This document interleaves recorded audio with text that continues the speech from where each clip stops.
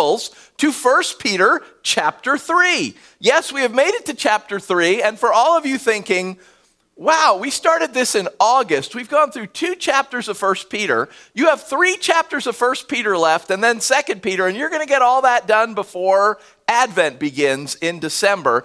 You see, in my family, we have this thing called Daddy Minutes, where when Dad says it'll be 10 minutes, you know you must triple that at least. It turns out sometimes that applies to sermon series as well. So we'll go through 2 Peter till we get to Advent, and then we'll take a break for Christmas, and then we'll just start right back up again in January.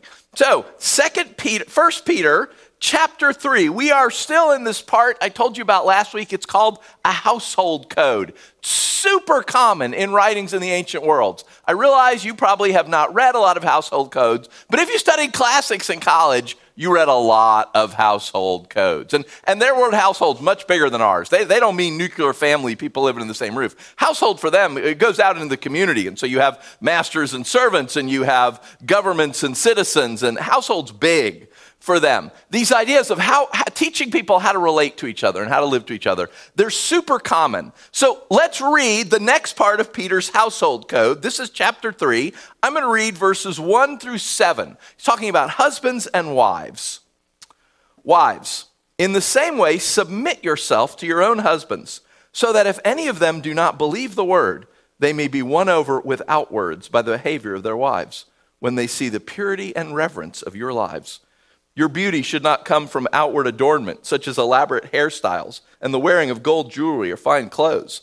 Rather, it should be that of your inner self, the unfading beauty of a gentle and quiet spirit, which is of great worth in God's sight. For this is the way the holy women of the past, who put their hope in God, used to adorn themselves. They submitted themselves to their own husbands, like Sarah, who obeyed Abraham and called him her Lord. You are her daughters if you do what is right and do not give way to fear. Husbands, in the same way, be considerate as you live with your wives, and treat them with respect as the weaker partner and as heirs with you of the gracious gift of life, so that nothing will hinder your prayers. So, you all don't see this, but we have an internal document that details out the course of a service. So it has who's doing what and who's singing what and what keys the music is in and how long everything goes. And I always put a title for the message up there. It will eventually end up as the title online. And I entitled this message, Mawage, that bwessed awangment. Okay, so you are also, see, there's a disagreement in my family about the Princess Bride. I think it's so funny it's painful, and my wife just thinks it's painful. So, and you know the story, right? The evil prince is trying to marry the good princess. She doesn't want to get married, so he's forcing her. She's there there's guards there for this marriage, and he brings in this totally clueless cleric, right, who doesn't realize at all what's going on and is just prattling along like Elmer Fudd. Wove, treasure your wove. Right? Armed guards are holding her there to keep her from fleeing this marriage. There's a rebellion going on in the room right outside. And he's clueless. He's just sort of prattling along. And that's kind of where our world is these days on marriage. As I was doing some of the research for this, and I was doing some reading, so I'm looking at magazine articles and books that have come out lately, like where is marriage in our world today? And so I'm not in the National Enquirer. I'm reading the New York Times and the New Yorker and some of these things, and there's articles on toxic monogamy.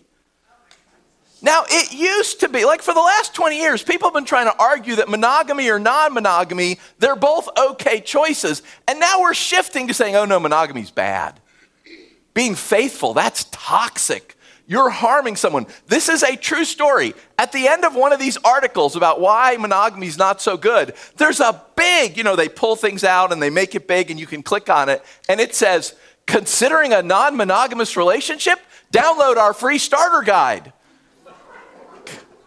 What in the world is going on? That you think that people being faithful to each other is a bad, harmful idea. And then remember, that's what Peter said back in verse 12. Live such good lives among the pagans that though they accuse you of doing wrong, Though you do what is good and right, and what I think most people, if you surveyed 1,000 people, I don't think you'd get a whole bunch of them saying, oh yeah, being faithful to your marriage partner, that's a terrible idea. But we're putting it out there in print and trying to convince everybody that it's the right thing to do. If you surveyed all these people, you'd get one answer, and yet there's this other answer in our culture that's just trying to push its way in and push and push and push and push. And that's what Peter told us was going to happen. You're going to do what's right, and they're going to accuse you of doing what's wrong. And so I think it's appropriate that when Peter talks to the wives, the women, he begins in the same way. And the same thing then in verse 7 with the husbands in the same way. Because I think he's referencing back to what he told us originally. Like, just like we talked about before, you're going to do what's right. People are going to tell you it's wrong. Just like what he said in verse 17, fear God. You're going to do these things because God wants it done. Because this is what it looks like to fear God. So wives, he says, and just a quick aside, because I realize not all the women in the room are wives and not all the men in the room are husbands. The word for wives is the word woman. And the word for husbands is the word man. Because everybody's married in this world. Once you hit puberty, then you're married off. Your parents have arranged your marriage and you're married. There's no separate word for somebody who's of marriageable age and isn't married until you get into words like widow and widower and things like that. So he's going to talk about relationships between husbands and wives, but not everything he says is only applicable in marriage. Some of it is simply, this is how you should live as a Christian man or a Christian woman. So wives, women, in the same way, just like we've been talking about, submit yourself to your own husbands. Now, I told you, you got to watch out. The word submit in their world doesn't have negative connotations. It is more a positional word. It's often used about things just as much as about people. In our world, submit's kind of like somebody wins and somebody loses. In their world, you're just saying you're lining up. So while I'm making ancient movie references, anybody remember the movie 300? The Spartans fighting the Persians, right? Somebody asked me once, as a classics major, right, are the battle scenes in there at all realistic for what it would have been like for those two armies to fight each other? I'm like, well, actually, when you see them in the shield wall, yeah, that's actually how they fought. They fought in phalanx. They fought with their shields locked together and spears. Yeah, that's very accurate. Now, when you see one guy charging out naked, with a sword and slashing and hundreds of people being thrown in the air, no, that's not how they fought. That's how their enemies fought. That's why they always won. Because idiots charged at them one by one and just ran into this wall of shields and got mowed down. They just moved together forward, just wiping everything out. In their language, a shield wall, each man submits, same word, to the man on his right. He stands a little behind him because you each hold your shield like this and your sword or your spear like this. Your shield covers your left side and the right side of the guy next to you.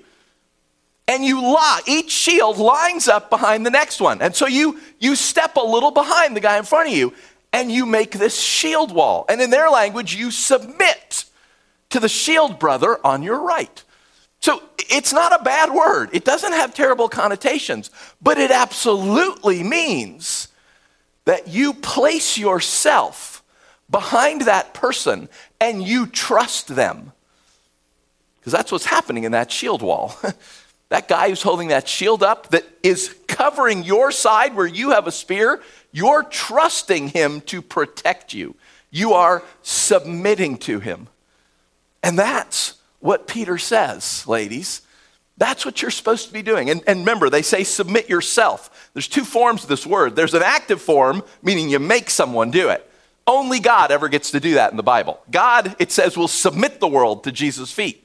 So we translated, he'll place the whole world under Jesus' feet. We are supposed to, Scripture says, we submit ourselves. We voluntarily choose. Interestingly, gentlemen, the Scriptures never say, men, make your wives submit. It says, wives, submit yourself to your husband. And I really like what Peter does next. I've told you, when I read these things, I've got this little inner lawyer in my head that starts going. And I think, well, sure, I'm going to try and put myself in the place. If I was a wife, I'm married to this guy, well, sure, as long as he's a Christian, right?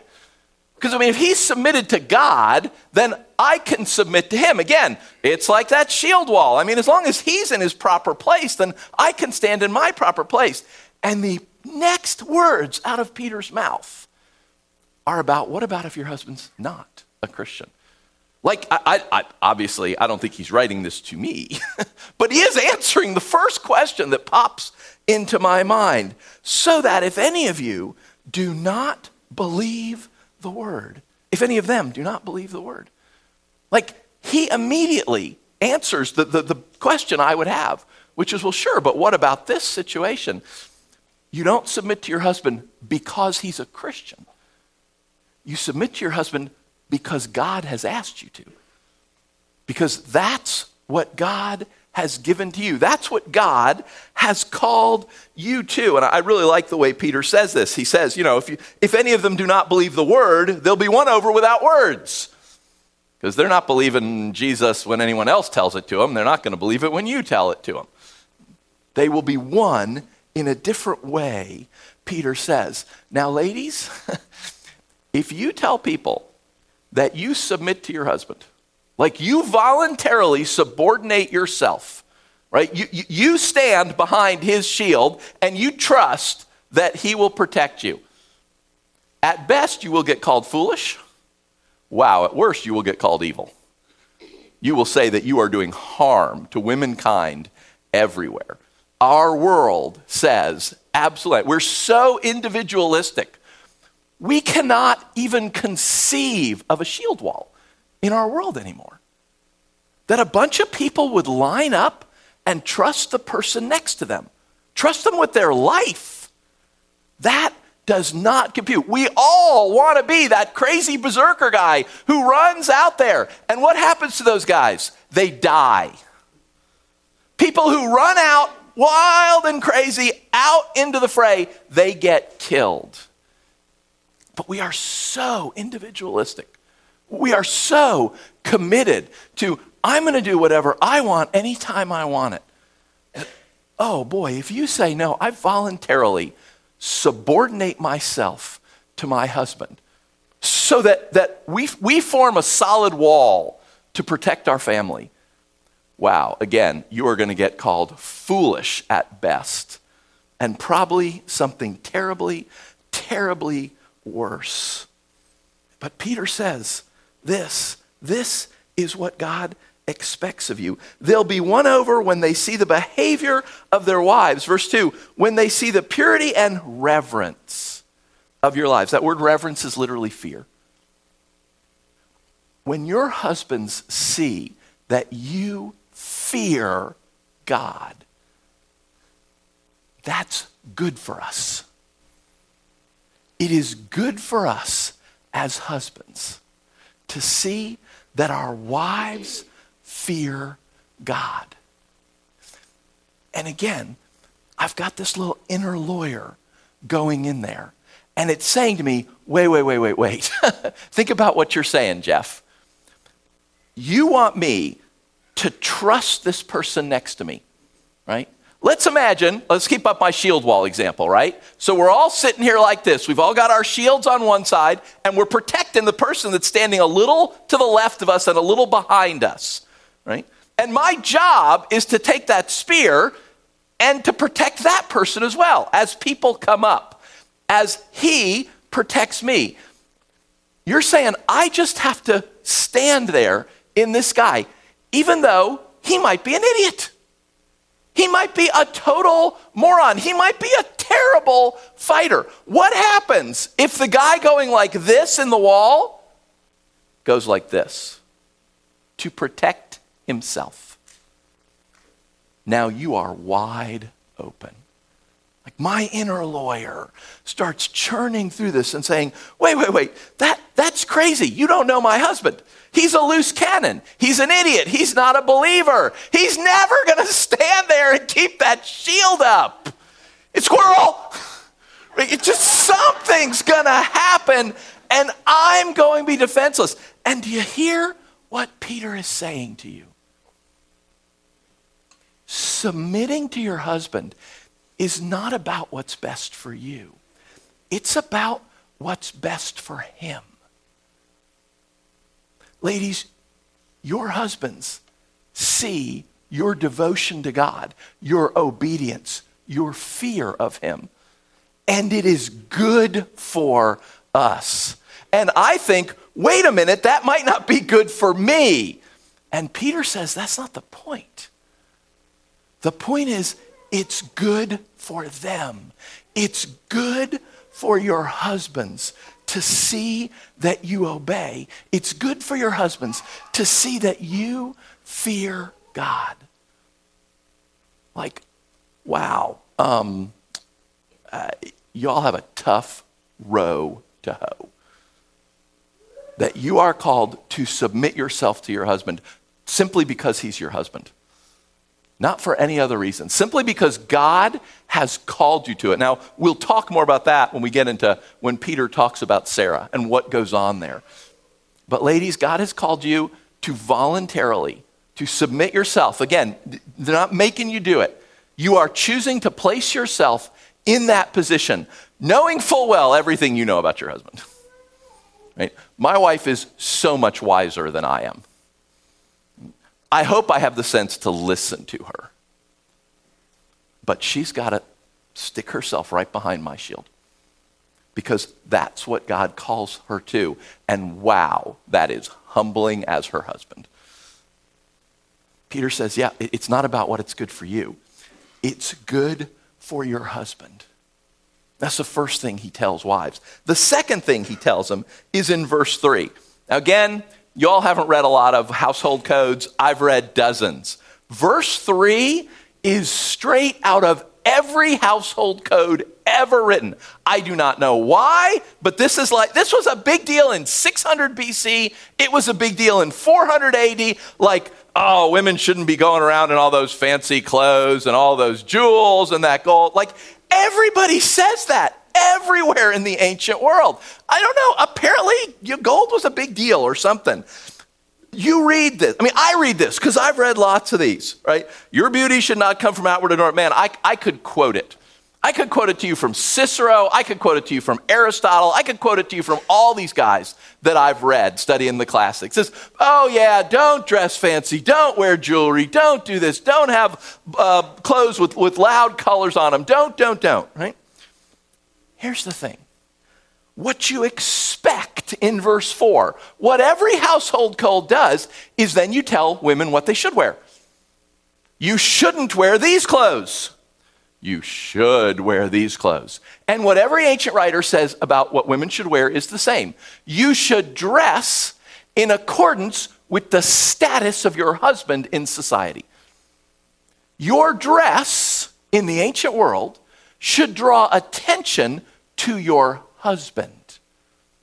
Because women are always in some relationship to a man in this world. You're a daughter, you're a sister, you're a wife. That's how you're viewed. Women can't own property in the Roman world. They can't even testify in court. They're always in relation to some guy. And so that's how you dress. You dress in relation to some guy. You dress in a way that calls attention to your husband. So, if your husband's a senator, it might be appropriate for you to wear some gold in your earrings, right? Nothing ostentatious, right? But wow, guys complain bitterly about the fact that wives of merchants are wearing gold earrings. Who do they think they are? They think their husbands are only bankers. They're not senators. What are they doing wearing those things? Every household writer will tell you this is what women should not wear and this is what women should wear. And what does Peter say? He doesn't say, here's what you should wear. He says, your beauty should come from your inner self, the beauty of a gentle and a quiet spirit, which is of great worth in God's sight. Peter says, ladies, your dress, your appearance is supposed to draw attention to your God, not to your husband. How you dress is supposed to be reflective of what your God is doing inside you. So a gentle and a quiet spirit. Quiet doesn't mean volume. It means peaceful, tranquil. Like we would say, we went and vacationed by a quiet lake. It's not about the noise on the lake. It's about the fact that everything is peaceful. Peter tells wives, not what you expect, which is, here's what you should wear. He says, when people look at you, they should see your God. They should see what your God is doing in you. And wow, I read that and I think, that's just remarkable. Peter isn't forbidding. The way he writes it, he's not forbidding wearing nice clothes and braiding your hair and having gold and all those things. But he's saying, that's not the point. The point isn't to draw attention to yourself, which is what every ancient writer says. But the point isn't to draw attention to your family or your husband either. Your point is to draw attention to your God. And wow, that is so different. All right, so, ladies, I'll ask you 2 questions. I got 2 for the husbands too, don't worry. 2 questions. First, is your behavior good for your husband? Because I think that's what Peter's saying. Your behavior, the way you live, it should be an example to your husband. Your fear of God, your obedience, the choices that you make, that should be an example to your husband. And it should be for his good. Maybe not even for yours. But absolutely, it should be for his good. And second, does your appearance draw attention to what God is doing in you? Like if people look at you and interact with you, what the ancient writers wanted was that you would come and meet this woman and talk to her and see what she looks like and be impressed with her husband.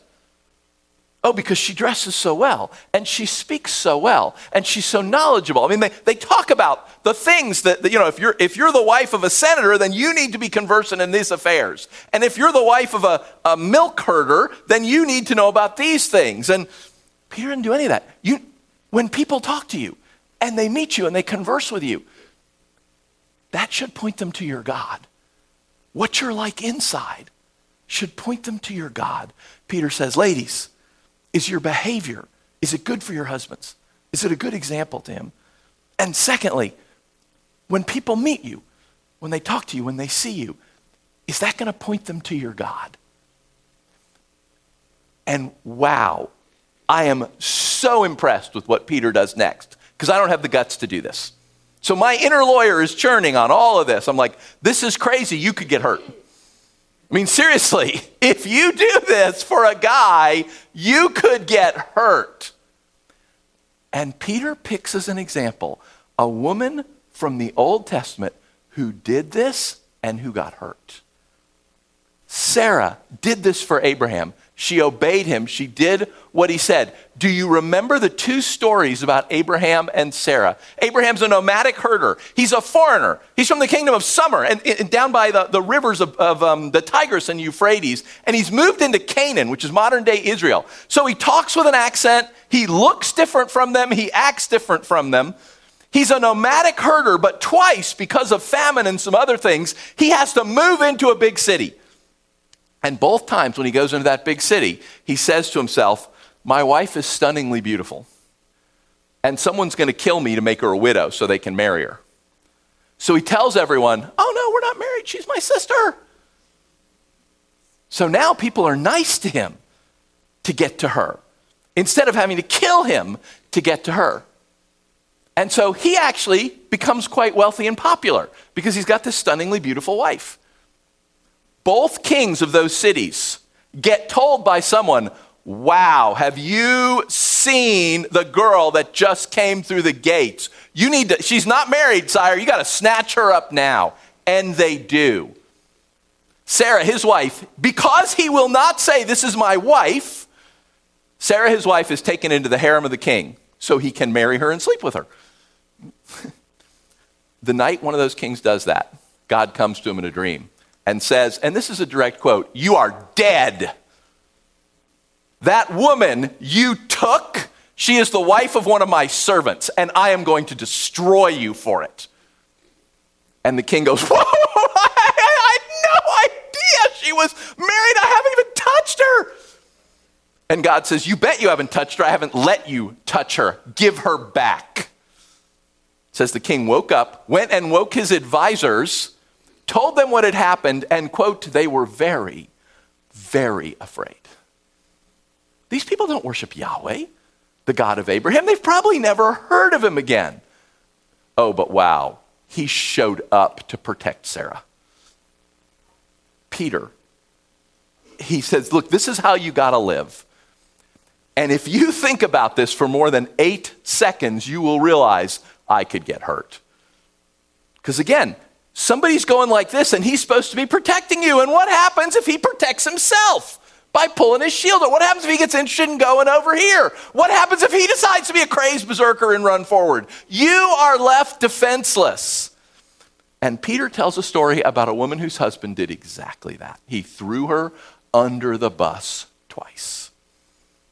And wow, did God show up to save her. No one touched her because God would not allow it. This is the Philistines and the Egyptians. They don't worship this God. He doesn't care. They still do what he says when he talks that way. Peter tells a story about a woman whose husband threw her under the bus. And he says God protected her. This is how the holy women of the past who put their hope in God, not who put their hope in their husbands. Oh my gosh, Abraham did not live up to any hope Sarah might have put in him. But God did. And Peter tells that story. He's like, I think he's saying, yep, this is true, this can happen. But we trust in God. You are her daughters if you do what is right and do not give way to fear, because this is scary. I've never been in a shield wall, right? But I can imagine being in a shield wall with a guy next to you who all of a sudden sees people running at him and goes, whoop, I'll move my shield over here to protect myself. And you're on your own. If you don't give way to fear, Peter says, ladies, is your conduct, is your behavior good for your husband? Are you a good example to him? And when people meet you and they engage in you, are they drawn to your God? Because they see what your God is doing inside you. Okay, gentlemen, not quite your turn yet.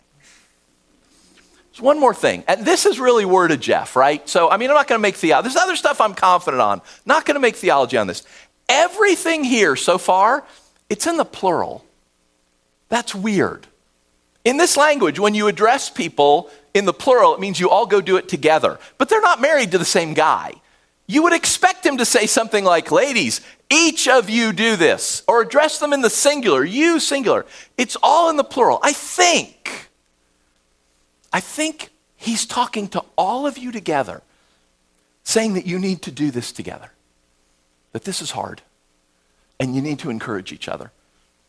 Like, you need to know, again, we're continuing my shield wall. Then interesting, I'm using a military analogy with the women. I thought, my shield wall analogy, right? You need to know you have shield sisters. You need to know there's other women in the line with you doing the same thing, taking the same risks that you are taking. Now, that's not our stereotypical idea of what happens when women get together and talk about their husbands. That's just generally not what you think of when you think of a bunch of women getting together and talking about their husbands. I'm not a woman. I've never gotten together and talked about my husband with another woman. So I'm totally going on what TV tells me, which, of course, how can that possibly be wrong? But the idea, right, is that you get together and you complain about your husbands. And I think what Peter's saying is, you need to know you're all in this together. You are all part of this shield wall. You are all locking yourselves and submitting yourself to a man. You're all doing it, and you all need to encourage each other in that. Again, I'm not going to make theology on the fact that something's plural rather than singular, but it's weird. It's not what you would expect if he's talking to each woman separately. Now, gentlemen, your turn. Finally, likewise, husbands, be considerate as you live with your wives. Or your Bible translation, this is from the NIV. If you're reading a different one, it may say, live with them in an understanding way. He literally says, husbands, live with your wives according to knowledge. Peter says, gentlemen, that we are supposed to understand our wives and act accordingly.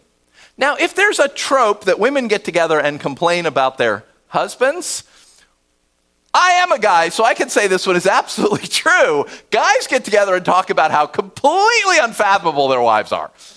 Anybody know that John Mayer song, I know a girl, She puts the color inside of my world. But she's like a maze where all of the walls are all continually changing. That is how most men feel about their wives. That they're mazes where the walls keep moving. There's no possible way you can find your way out of this maze because it constantly moves. But Peter says, gentlemen, we're supposed to know our wives, and that should inform our behavior. We are supposed to live with our wives according to knowledge. Pop quiz, gentlemen. Score yourself. What's your wife's favorite color? What's your wife's favorite movie? Where does she like to eat? What does she like most about your family? What does she like least about your family? Why did she marry you?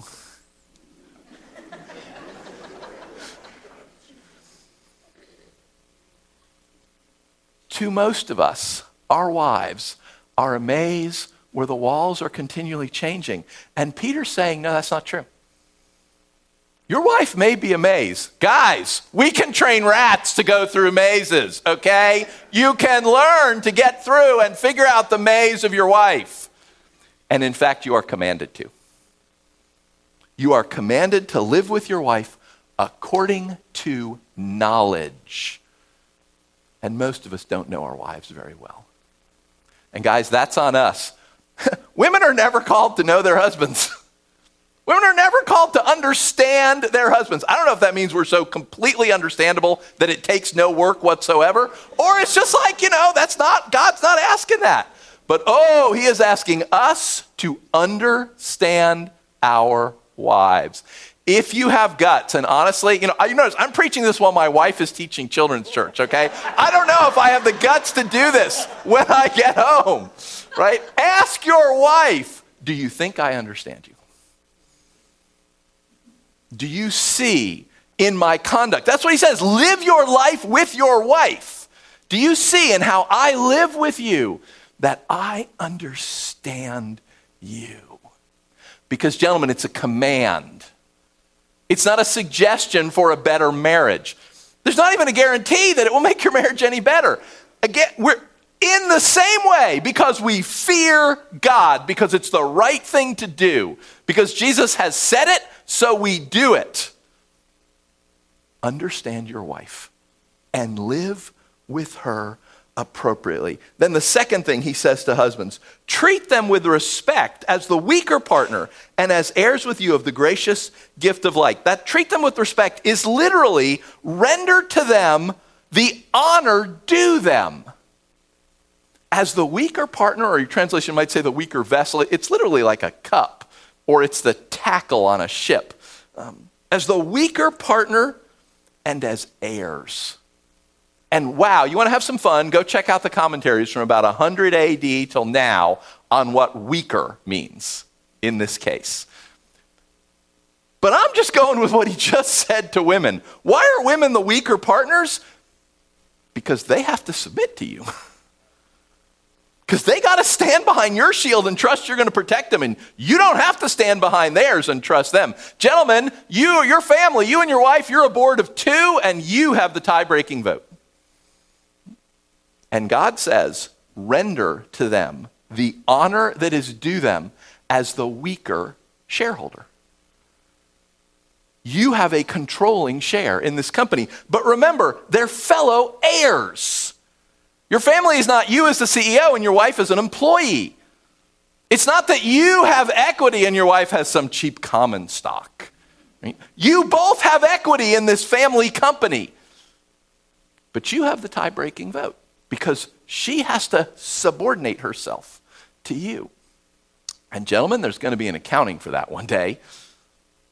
You are going to give an account for every time you use that tie-breaking vote. Every single time that you decided, okay, this is what, we don't agree, so this is the way it's going to go. You have to render to your wife the honor due her as a minority shareholder, but who has just as much equity as you do. God is going to do that. So, there were 2 questions for the women, right? there's two questions for the men. Gentlemen, do you understand your wives? Do you live with them according to what you understand? And are you rendering them what is due them? Because they are a fellow heir. Like they are not below you anywhere. They have the same father you have. You will give an account one day for whether you gave your wife the honor that was due her, because she is Jesus' daughter, just like you are Jesus' son. She has just as much equity as you do. Do you know your wives? Are you treating them with the honor that God expects you to? Because you will give an account. And then this one just makes me laugh. After having told women, I think, you have to be unselfish. You have to do what is best for your husbands. It may not be best for you. Peter then appeals to our selfishness. And hey, guys, if you do this, your prayers won't be hindered. Well, I don't know what the connection is. I don't know how those things like honoring your wife and knowing your wife, that helps your prayers. I don't know. There's tons of theories out there. But I do think it's funny that he ends talking to guys about, hey, you will get something good out of this. But I can't guarantee your marriage will be great. But it will help your prayer life. That's worth something. If you're struggling in your prayer life, maybe look at your marriage. Because Peter seems to think there is a connection. Ladies, how are you living? Wives, how are you doing? Gentlemen, husbands, how are you doing? Because this is what God has called us to. This is Peter's household code. It doesn't sound like the other ones because, wow, it calls both of us to exactly what the scriptures always call us to be like Jesus. We're all called to be like Christ. So I want to pray for us. Pray for all of us. Those of us who are husbands and wives, those of us who aren't yet husbands and wives. Again, it also means men and women. There's truth in here for all of us. But ask yourself those questions. I'm going to pray that God's Spirit will prompt you. He'll talk to you, that something will go on in there. I know for me, this has been kind of embarrassing. I've been married for over 30 years. I'm not sure I could tell you my wife's favorite color. I could guess. How did I let that happen? How did I get 30 years down the line and let that happen? Let's pray. Jesus, thank you. It is kind of you that you lay out for us how you expect us to live, because marriage was your idea. You made a man, you made a woman, you brought them together, you married them. This is before the fall. This is part of your good plan. It is kind of you to lay out for us how you want us to live together. But wow, Lord, this is hard, and we're not good at it. And it calls us to a level of unselfishness that we are uncomfortable with. This calls us to sacrifice ourselves for our spouses. And Jesus, you know, you're human. You understand the pull of selfishness. And you know everything. You know how much our world today tells us we should be selfish. We should be individuals. We should do what we want. It doesn't matter what anyone else wants. We should do us and no one else. No one else can tell us anything. Only we decide. And yet here you are in your word. Wow, you are telling us what you expect. Jesus, help us to do exactly what you said, to fear you, to fear God, to not give way to the fear of anything else. Help us, Lord. Oh, we want to be people like this. We want to be people who live like this, who give ourselves away for our spouses. But Jesus, you know it's hard for us. Help us this week. Show us. Those two questions for each of us. Boy, bring them back. Point out to us, what are the important things? What have we done? What have we left undone? Where do we need to change? Where do we need to move? Lord, we so desire to be these people. Help us, Holy Spirit. Fill us this week with your power so that we can do exactly what Peter says. We can fear God and obey. We pray all this in your name, Jesus. Amen.